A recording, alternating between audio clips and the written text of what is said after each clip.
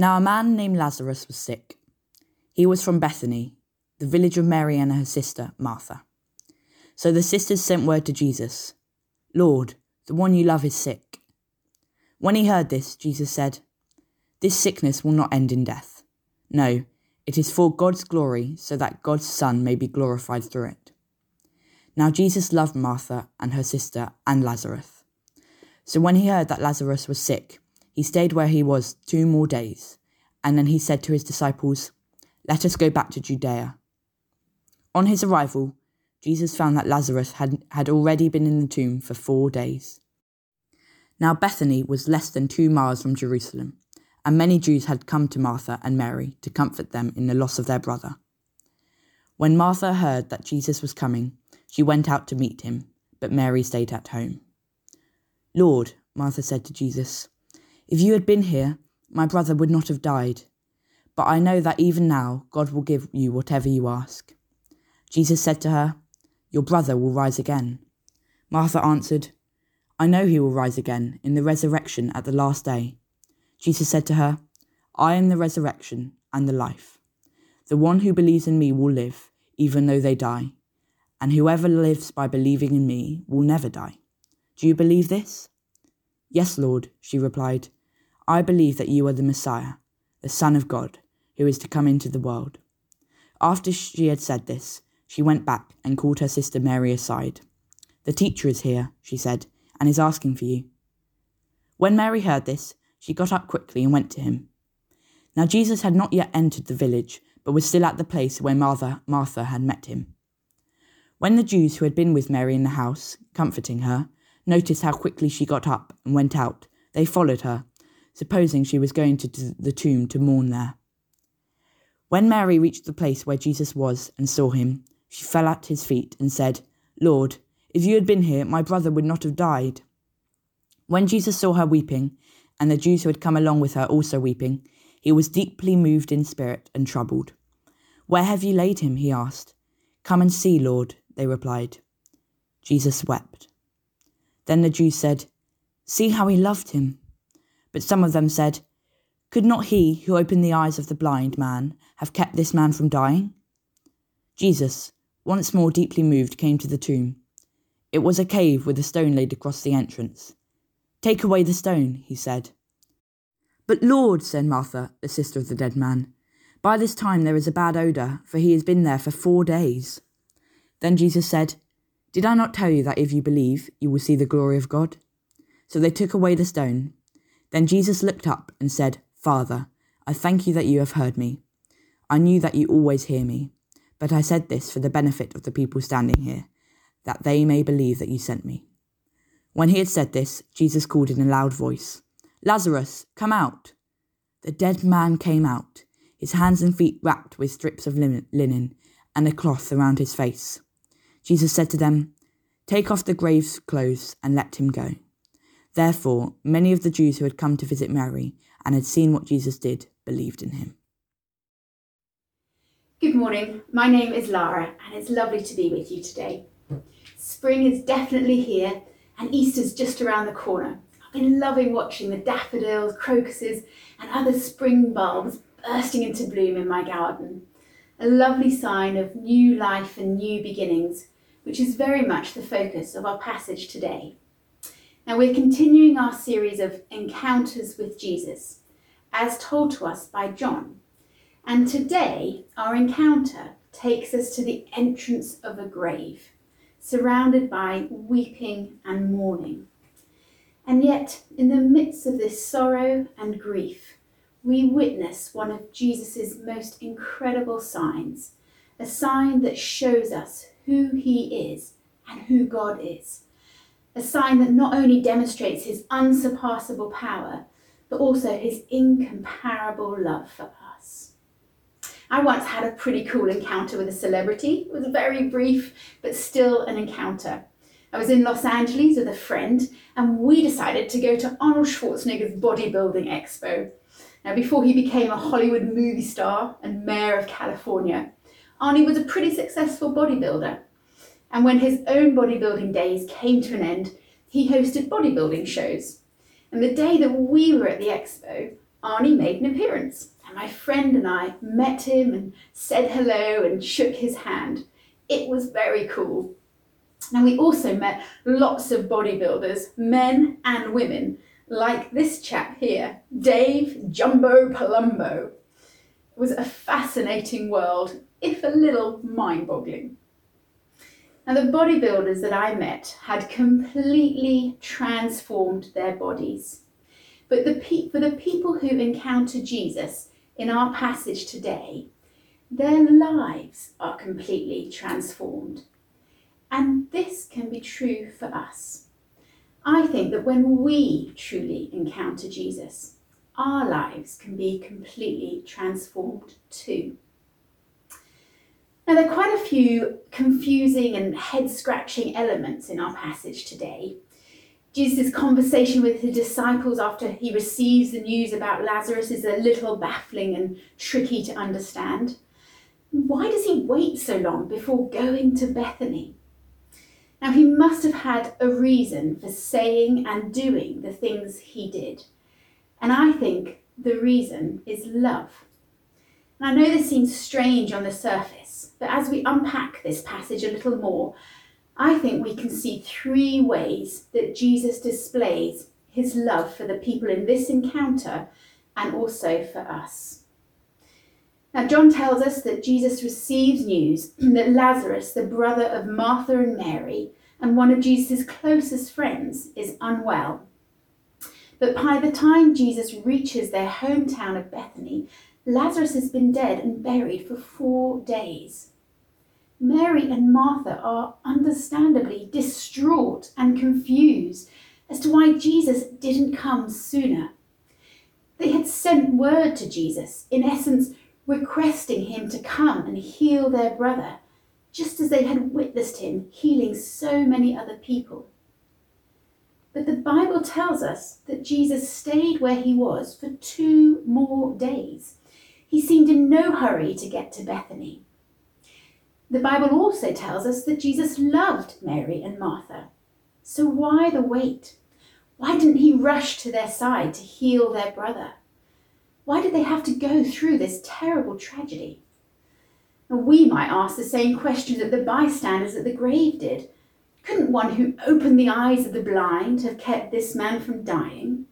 Lord, Mary and Martha said, if you had been here, our brother would not have died. Why wasn't he with the sisters in their hour of crisis? I wonder how many of us have often thought the same thing. Lord, where were you when I needed you? Why haven't you answered my cries? Now, I'm sure I'm not the only one to have prayed earnestly for something for weeks, months, even years, seemingly without any response from God.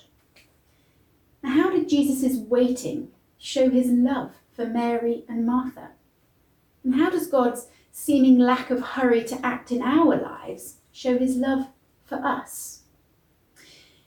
Well, Jesus waits intentionally because he knows that Lazarus' sickness and death were for God's glory, so that God's Son may be glorified through it.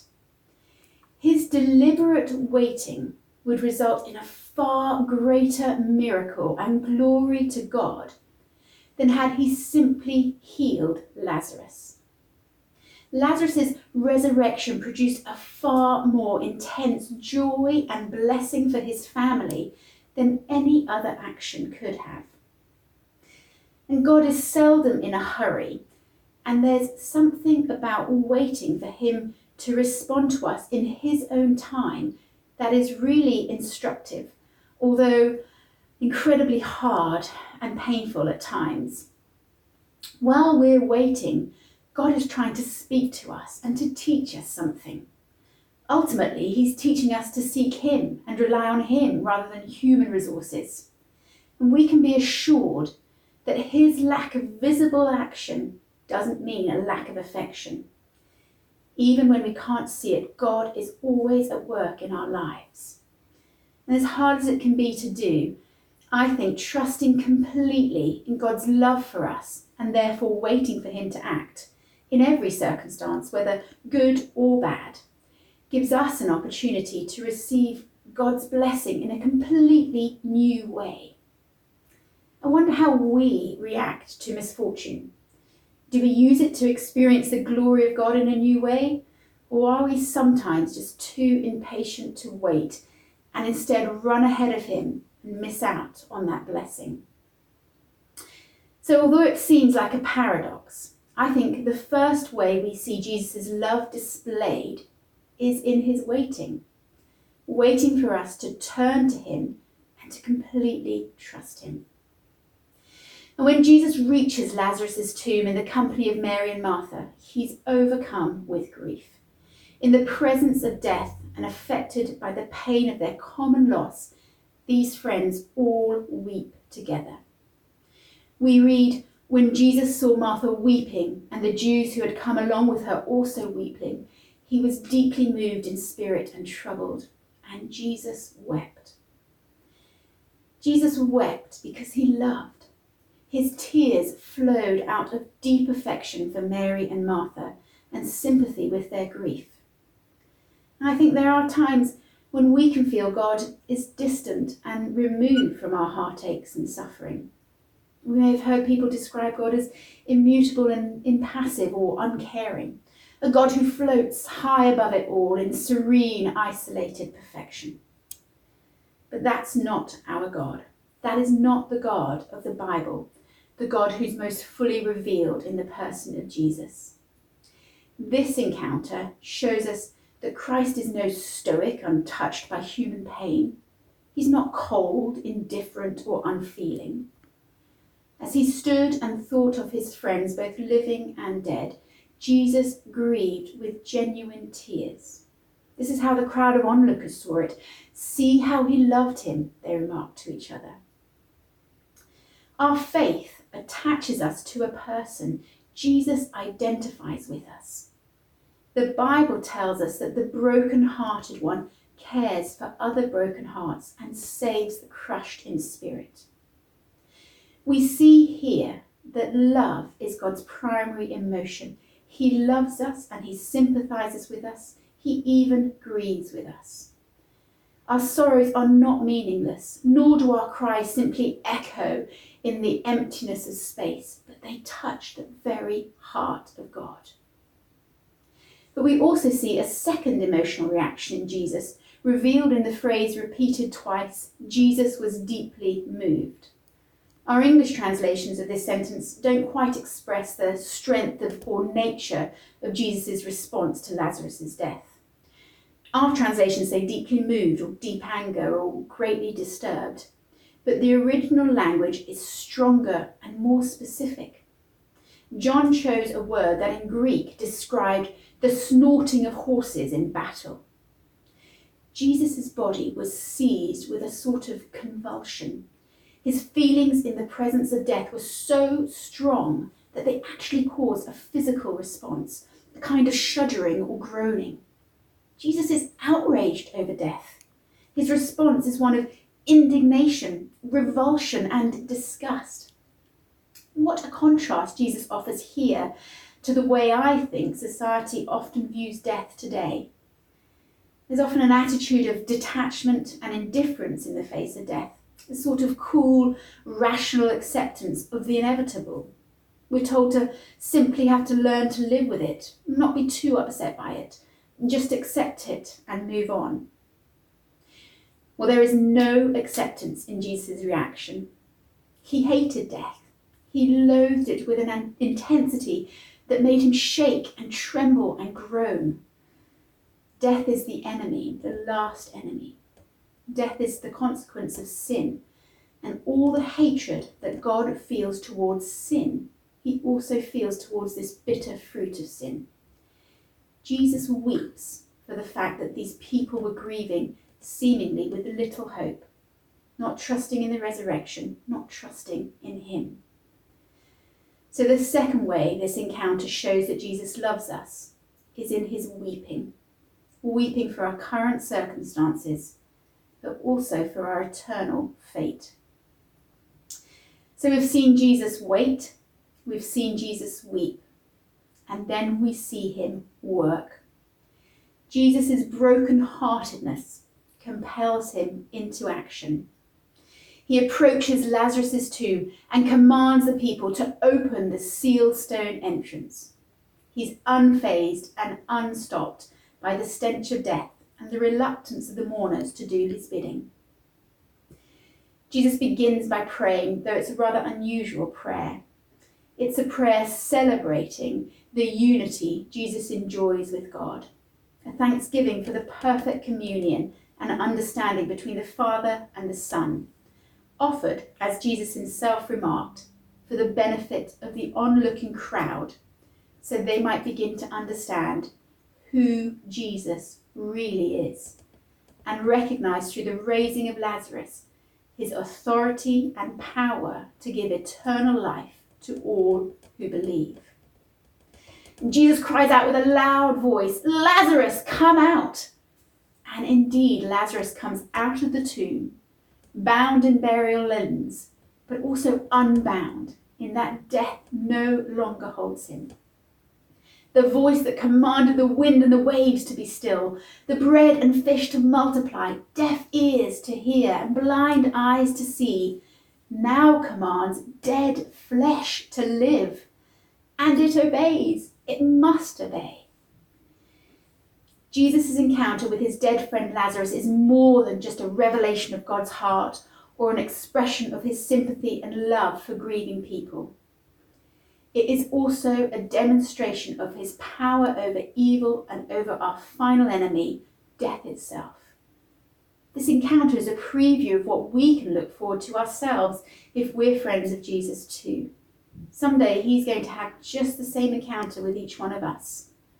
This passage, and ultimately the message of Jesus in the Gospels, is that death does not have to be deadly. It can be a doorway to life. Religion is dead, but Jesus is alive. This is the story of Easter, that eternity in heaven is available to all who personally trust in Jesus Christ. So this wonderful encounter with Jesus at a graveside shows us that he loves us by waiting. He loves us by weeping, and he loves us by working, so that we can believe and receive him. Jesus said to Martha, "I am the resurrection and the life. The one who believes in me will live even though they die, and whoever lives by believing in me will never die." And then he added a final question. Do you believe this? It's a question for all of us. Do you believe this?